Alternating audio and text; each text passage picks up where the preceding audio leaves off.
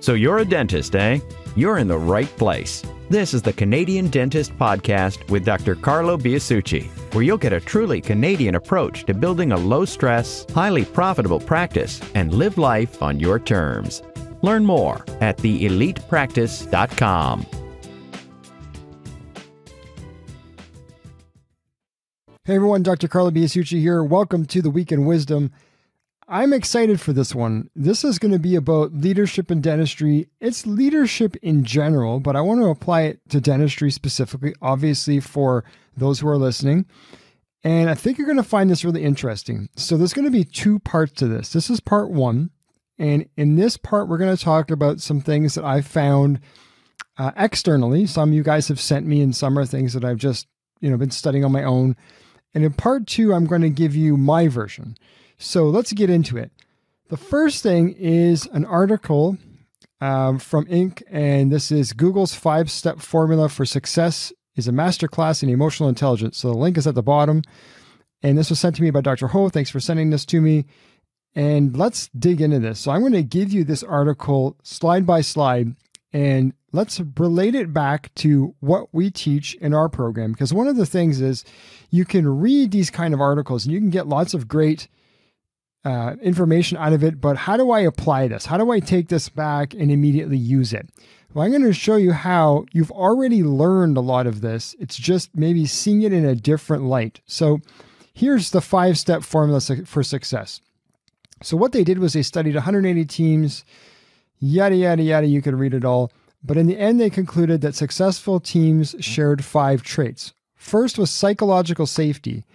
Second, dependability, structure and clarity, meaning, and impact. This should start to sound familiar, okay? Now, each of these traits is related to emotional intelligence, the ability to identify, understand, and manage emotions, okay? Think energy, right? I keep talking about this. I've talked about it many, many times. This is managing energy, managing the state of the people in your team, okay? This is exactly what we've been talking about. So let's talk about psychological safety. Google's definition is psychological safety is when team members feel safe to take risks and be vulnerable in front of one another. Okay, very simple. I can do something that's maybe a little out of my comfort zone, and no one's going to make fun of me or pick on me or whatever for, however that turns out, okay? So people will be more apt to take on new challenges and more apt to take risks. So how you do it? This is by their definition. This is right out of the article now. Team leads should regularly admit mistakes and share when they've learned from them. Team members will follow, right? Lead by example. So my team knows I'm almost never wrong, but when I am, I will say, hey, I was wrong about that. And if they were right and I was wrong and you were right about that and my mistake, I should have we should have looked at this differently. I should have taken your advice. Whatever. I have no problem being wrong. And that creates trust. It creates that level of psychological safety. All right. So it's okay to make mistakes. What you don't want is that everything you do is perfect, whether it's actually right or wrong. And then the rest of the team is judged by right or wrong. So you can't have one person who can do no wrong and the rest of the team is beat up as a result of it, right? So that has to be very carefully managed. So some things that you can do according to Google. Arrange for a team lunch or coffee break. Talk about your lives outside of work. So I always recommend when you look at our team engagement section, team members getting to spend time together, getting to get to know each other. Like it's okay to talk about who you are and what you do. And I even encourage this for dentists with their patient base. It's okay to talk about the fact that you have a life, that, you don't have to hide it and have some persona in the office. The more real you are, the more people can relate to you, the more they let their guard down. This applies for team members, for the owner, for everybody. And praise generously, but also set ground rules for respectful and candid feedback. So our team development interviews, the TDIs, right, that we teach in the hiring section, that's how you set ground rules for respectful feedback. That's an easy way to start it, okay? And praise generously, find people doing things right. if you can have a 3-to-1 positive feedback to corrective feedback, you will have a good relationship with people. So 3 compliments to 1 correction, people aren't going to get sidetracked with the correction. If all you do is find the issues and the only communication you have with people is the corrections, then they're going to feel defeated and they're going to stop trying. Okay. So you're looking for a healthy 3-to-1 positive to corrective feedback. So the second step, they said, was dependability, which means to Google, team members get things done on time and meet Google's high bar for excellence. Well, we like that. So how do we do it? Team leaders must set the example. Surprise, surprise. Like everything else, when it comes to deadlines, people follow the leader. Okay. So your team leader cannot be the one who's basically dragging butt. We need to be leading. They need to be looking at the team leader saying, wow, okay, if I just do what they do, then I'm going to be in good shape, which should be true. Okay, so lead by example. Now, I will tell you that this goes for the owner too. If you're in the office and you're trying to set the example, you're trying to instill a culture and you don't live it, you don't believe the core values, then you're in trouble. Now, make it clear that if someone can't reach a deadline, they should communicate that and get help and reward this behavior and give as much help as possible or practical. Hey, this should sound familiar. I talk about this in the culture section, right? If you can't meet a deadline, renegotiate the deadline. Don't just not do it. Then meet as often as necessary to achieve good quality and meet deadlines. Very simple. If there's a problem, you may need to increase how frequently you meet.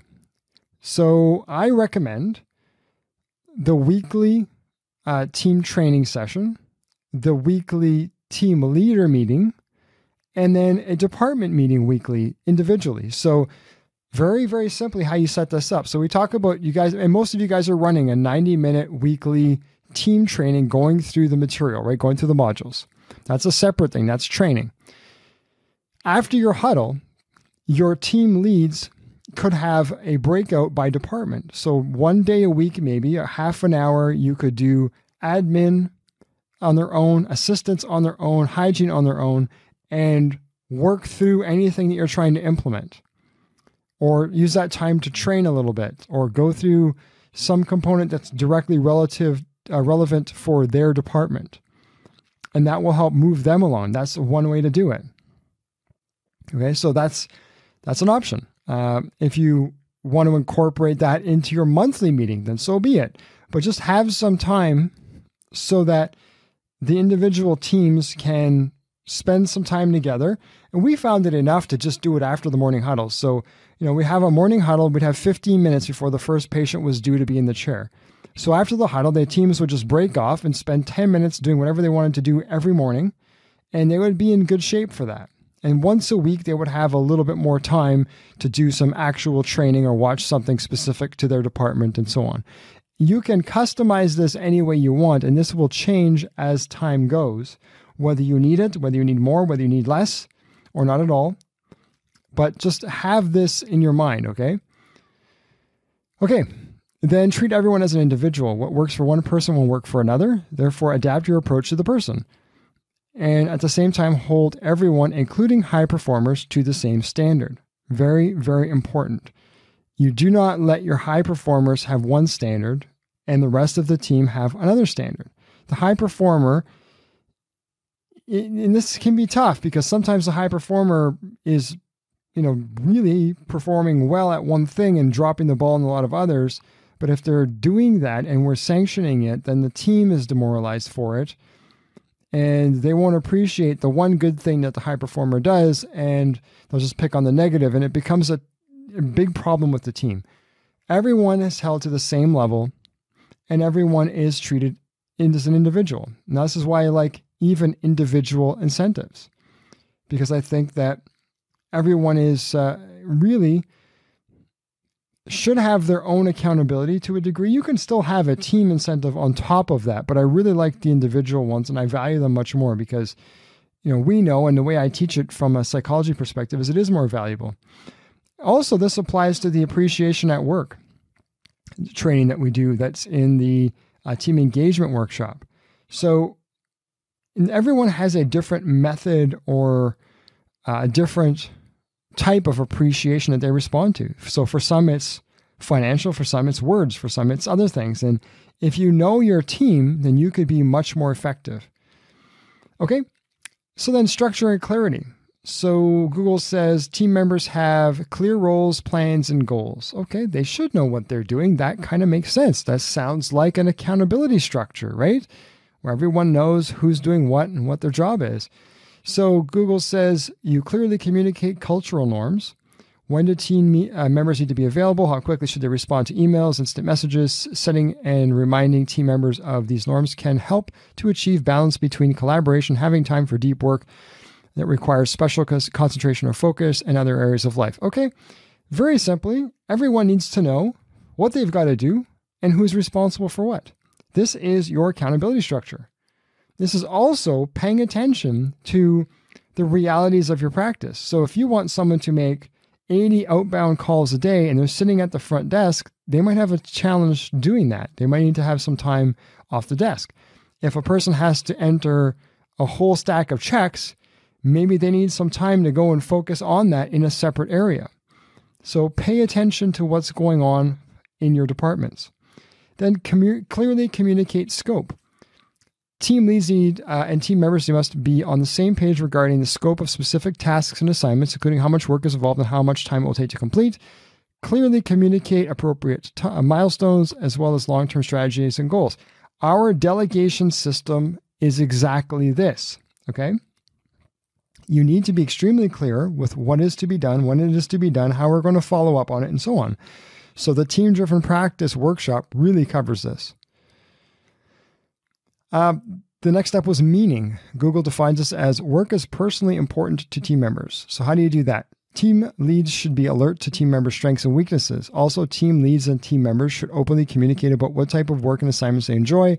This allows team leaders to look for opportunities to assign meaningful work and everyone to pitch in and help with difficult or unwanted but necessary tasks. This is Kolbe. This is DISC, right? But specifically, it's Kolbe more than anything.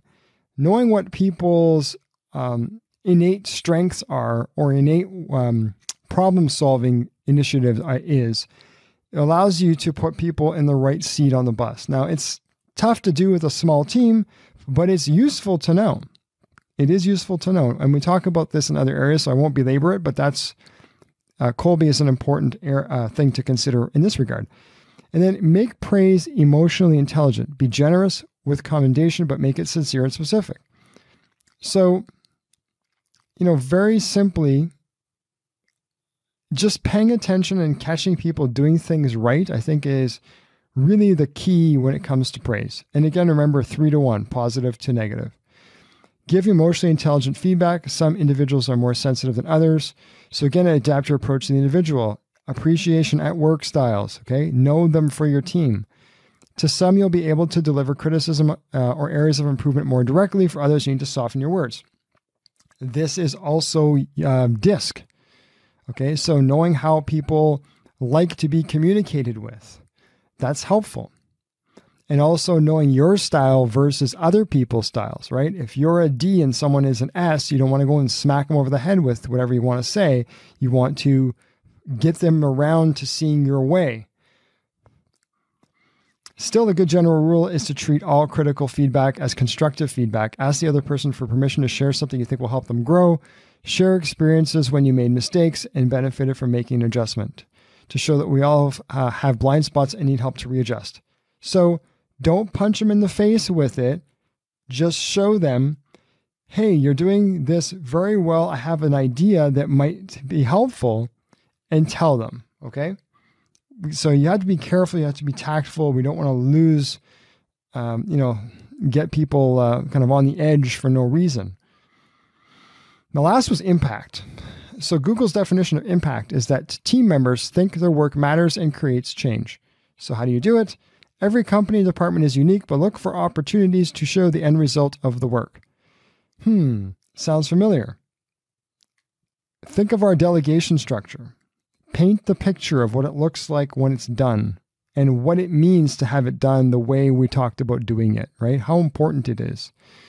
This also means to me, showing people the impact of what their input into the practice does for the patient's practice team and for the community. So your why chart is important here. How have sales impacted the company's bottom line? Did marketing make the sales department job easier? How are employees' positive reactions to HR's initiatives? This maybe doesn't apply as much to a dental office, but it could. Regardless of company or department, don't simply share numbers, charts, or figures. Share real-life stories from employees and customers. Do this at your monthly meetings. Do this at your morning huddles, okay? Morning huddles are huge. What went well yesterday? Shout-outs, right? Share the great things that happened. Share patient stories. Share what went really well yesterday. What patient was thrilled about something, right? Those are the kind of things you want to share because it makes people feel like I put in a solid effort yesterday and we did good as a result of it. People were happy because of what we did. All right. I've also been studying the work of Lee J. Colin, and I'm going to share some of the tidbits from what I've pulled out of one of his books, which I'm probably going to end up sharing with you guys as a book in the near future.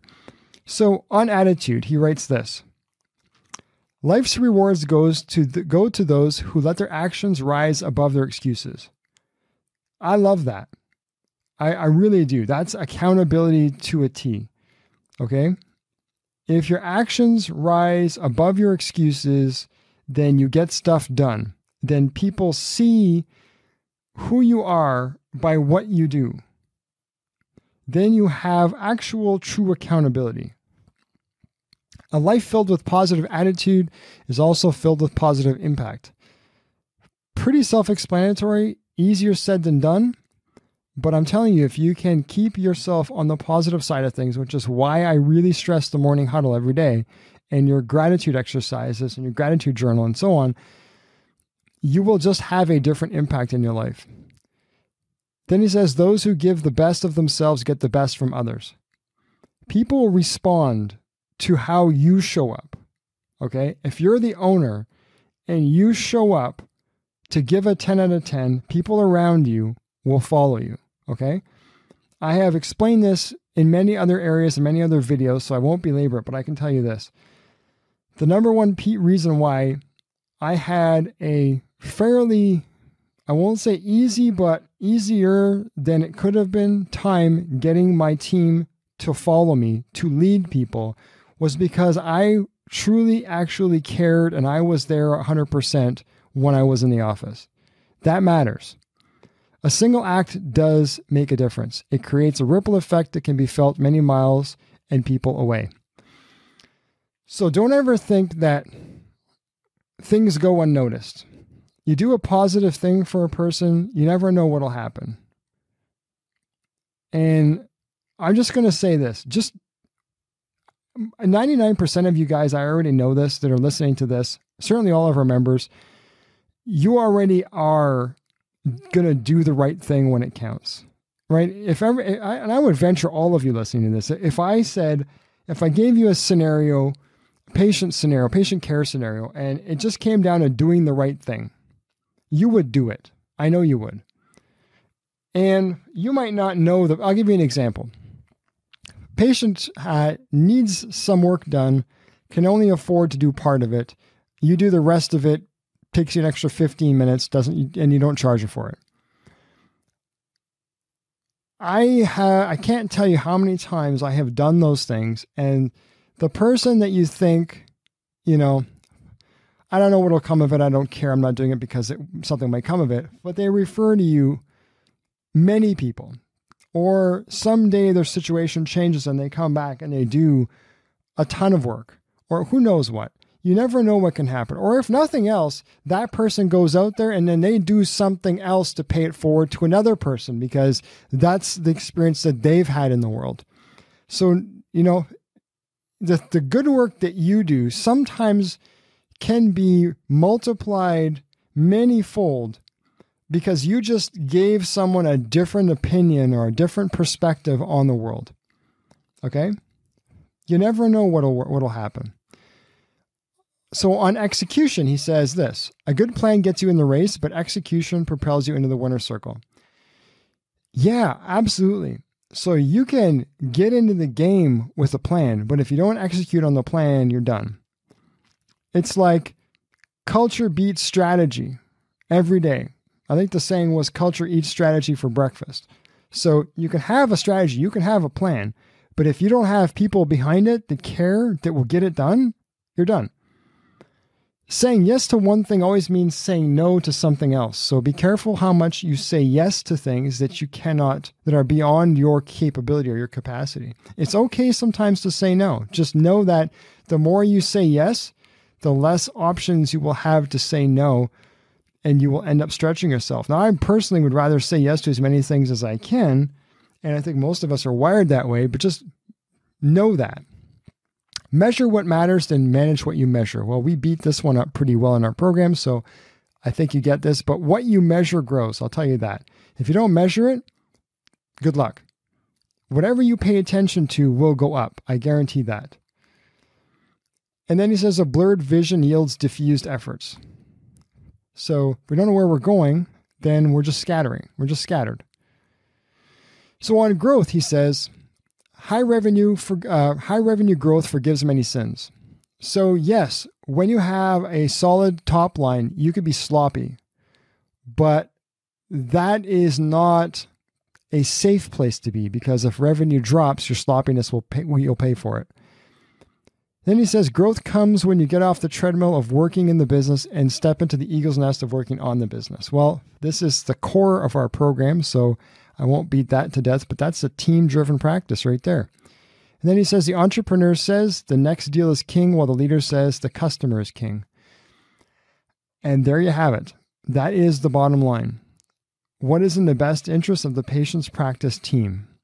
If we don't treat the patients the way they want to be treated, if we don't find out what they want and give it to them, which is my all-time saying, then we're in trouble. Because the next new patient is not going to necessarily solve the problem of all the existing patients walking out the back door because they're not being treated properly. On communication, he says, those who underestimate the intelligence of their employees generally overestimate their own. I really like that. That's a great saying. Your people can do more than you think, and more than you give them credit for. I guarantee it. Great leaders appreciate their employees, not just their contributions. So get to know your people, appreciate who they are and what they bring to the team culture. And then he says, finally, employees who are searching for answers typically fill in the blanks with the worst case scenario. So this is underscoring the importance of communication. If your communication is weak with your employees, if I fire someone as an example and I don't sit the team down and tell them why I had to make this difficult decision, they will start thinking, geez, I'm next. Oh my God, I'm next. Maybe, I didn't do this right. Or tell them why. Explain, right? Now, that's just one example, but anytime that you're even kind of sure, there's a little voice in the back of your head that says, gee, I don't know if the team is going to interpret this properly, then just communicate with them. Just sit them down for 5 minutes. Hey guys, look, I just need to explain this to you. I want to share this with you. Okay. Very, very simple. So the last thing is on change. He says, live your company values before you communicate them. I really like that too.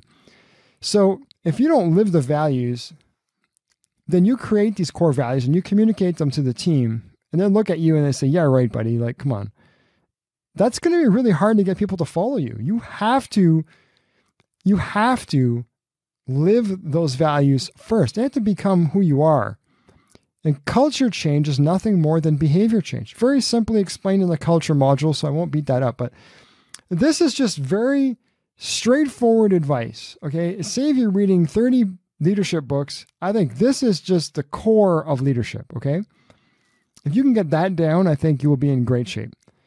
I'm going to pick this up again in part 2, and I'm going to give you my rules for success.